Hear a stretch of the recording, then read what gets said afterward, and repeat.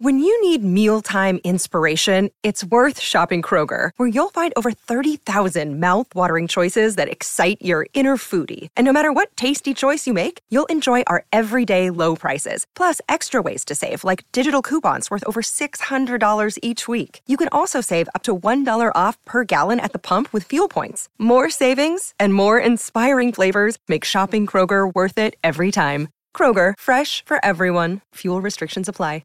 Another day is here, and you're ready for it. What to wear? Check. Breakfast, lunch, and dinner? Check. Planning for what's next and how to save for it? That's where Bank of America can help. For your financial to-dos, Bank of America has experts ready to help get you closer to your goals. Get started at one of our local financial centers or 24/7 in our mobile banking app. Find a location near you at bankofamerica.com/talktous. What would you like the power to do? Mobile banking requires downloading the app and is only available for select devices. Message and data rates may apply. Bank of America N.A., member FDIC. Always a great day when you get to speak with the North Sydney legend. And added to that heels, he is the new coach of the Queensland Reds. He's also a FOG, a former Origin great, playing for the mighty Maroons and over 100 games in the local competition as well. And as you mentioned, Paddy is in Bundaberg. He's also a Bundaberg legend, and he's got the responsibility of getting our Queensland Reds over the line in Super Rugby this year. Of course, I speak of the one and only Les Kiss. Les, good morning. Welcome to the program. Thanks, guys. Great to meet you. Great to be back in the greatest state in the world. Enjoying it, mate, that's for sure. Yeah, you're liking it. It was time, was it? And the Reds' position becoming available was perfect for you? Yeah, well, it landed. I had a contract in London in the team I was with, London Irish, but that sort of got suspended from the league there. So suddenly I was out of a job. But Okay. Queensland were very, very kind to let me back into the process here, and thankfully I've got a job. Les, it's been an extraordinary journey for you from Bundaberg to around the world and back here to Brisbane. Could you have believed when you first started your sporting career where it would have taken you? No way.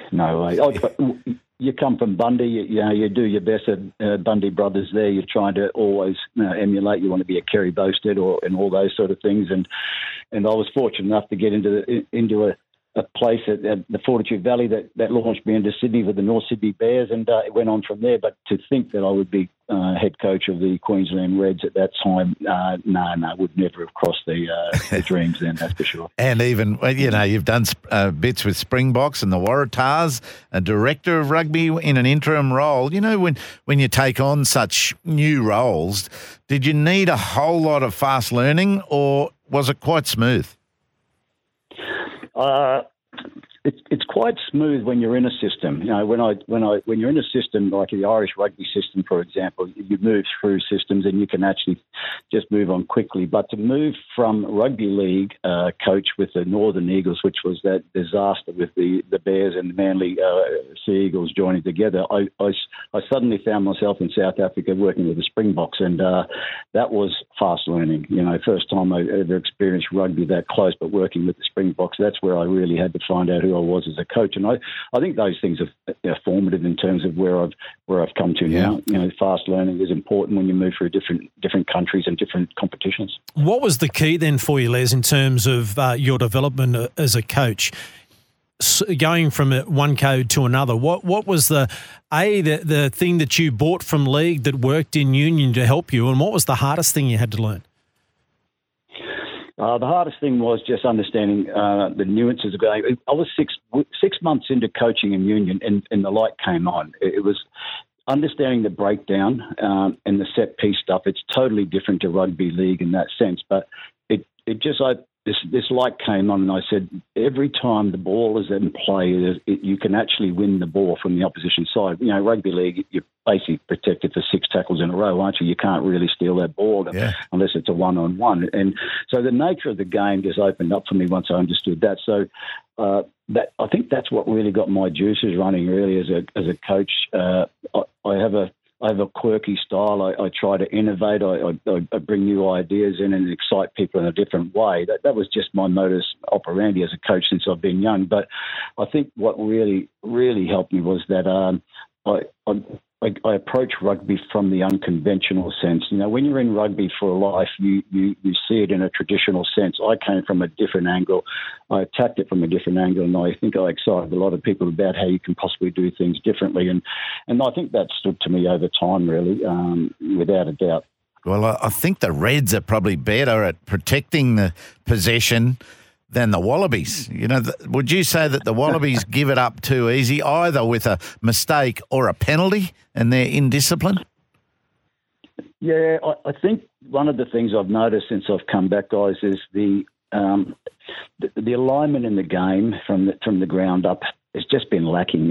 It's you aspire to be wearing a Reds jersey or a Tars jersey in the systems here, and ultimately a Wallaby jersey, but there just seemed to be a lot of dysfunction and a lot of lack of communication. And when things aren't aligned, I think it's hard to be doing things the same way. And I think that lived it out on the 80 minutes every weekend. It just wasn't clicking for people, but I think it's happening now. I think there's some strong actions happening to make sure we align better. We all get on the same page. We've all got differences throughout the country, but if we can just find the common ground that we agree and fight together in a way that we can improve the product from the ground up, I think we can turn things around pretty quickly in this country. We are a brilliant country. We're an innovative country. We don't give up easily, as we all know, but I think we'll turn this around pretty quickly. What type of rugby will the Reds play this year under your coaching, Les? The tenets of the game matter. Good defence, set piece strong.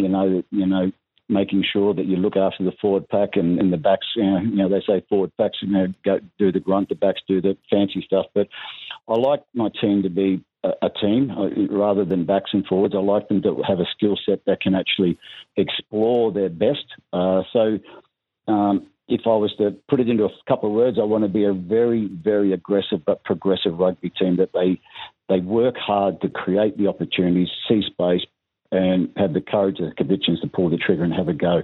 In the end, I think you can either approach the game from a very safe, conservative side of things, or you can actually try to create the opportunities and be creative to be progressive in it. So I'd be more on that side.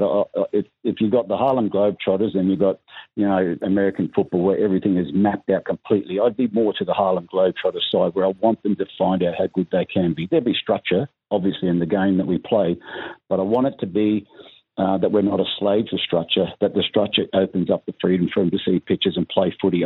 That's where I'd like it to go. There's a lot of work to get there, but I want that freedom of expression. Aussies have this unbelievable ability to be skillful and express their skill in a certain way. So I think it's just my duty to make sure I can open those opportunities up for them through the systems that we put in place here. And I'd reckon you've found that in the Queensland Reds. There's a nice level of experience there, plus some hunger from the likes of, Liam Wright and Harry Wilson in those forwards and the props, and you brought in an Irishman, and then some experience in the backs as well as some hungry young blokes. Hey, do you think we're a chance of really showing some improvement along those lines?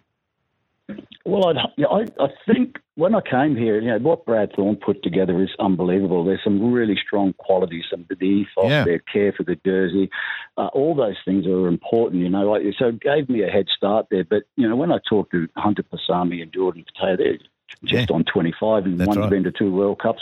So they seem young, but they've got a lot of experience. And I'm just asking them to play to their experience and bring that to the fore, But the boys have just been so good throughout the off-season. They've worked hard. They're excited about a lot of things. We played Ballymore on Saturday against the Force at 3 p.m. in a trial, and I just hope they get a return for the work they put in. But they are hungry. Their appetite is massive. They want to grow and learn to be a better team. They want to know what it takes to win. They're very hungry. You're right there, and I think. What Brad did over the last 4 or 5 years, brought a young group of players through. They're ready to try and find out how good they can be. We're still the youngest average age in the Super Rugby, which is I look at it as an advantage because they don't have a ceiling on themselves, and I hope I can help them unleash that and go forward positively. Yeah, I think Australian Rugby Australia have got to look at that too, because we're not that young. which is great. I wish you the best, Les. It's going to be fantastic to watch, mate. Yeah, look, it will be. I'm really excited for the boys. Look, there'll be some things to work through because I have changed a few things. I haven't come here to be a change agent. I've just come here to hopefully build on some solid things from that they've built here. You know, Ballymore's our first chance to see how we go. You know, I'm sure we'll find some hiccups along the way, but they'll fight hard for the jersey. And you know, round one against the Tars doesn't get any better in the 24th of February. If we can do the right thing over the next 2-3 weeks in our friendlies, hopefully that sets up a mouth-watering episode of what Super Rugby will be this year. Tomorrow afternoon, 3 o'clock, a full Super Rugby trial match. It's the Queensland Reds taking on the Western Force. Les Kiss, great to talk to you, mate. Thanks so much for your time. Paddy's very disappointed. He's back in Bundy today. He was so keen to talk to you. And he's at the opposition too. He's at a function with Sterlo and Wally out across the waves. He's not happy at all. Bloody hell. Well, listen, I was up there recently with him at the brothers' 75th anniversary up there. Yes. We caught up then. But, he's up there picking tomatoes or something now and earning a few extra quid. That's good on him. That's what he needs. And as I said, it's always a good day when you speak to a Bears great. Good on you, mate. Thanks, Les. Good luck for the year, buddy. Thanks, guys. Appreciate it.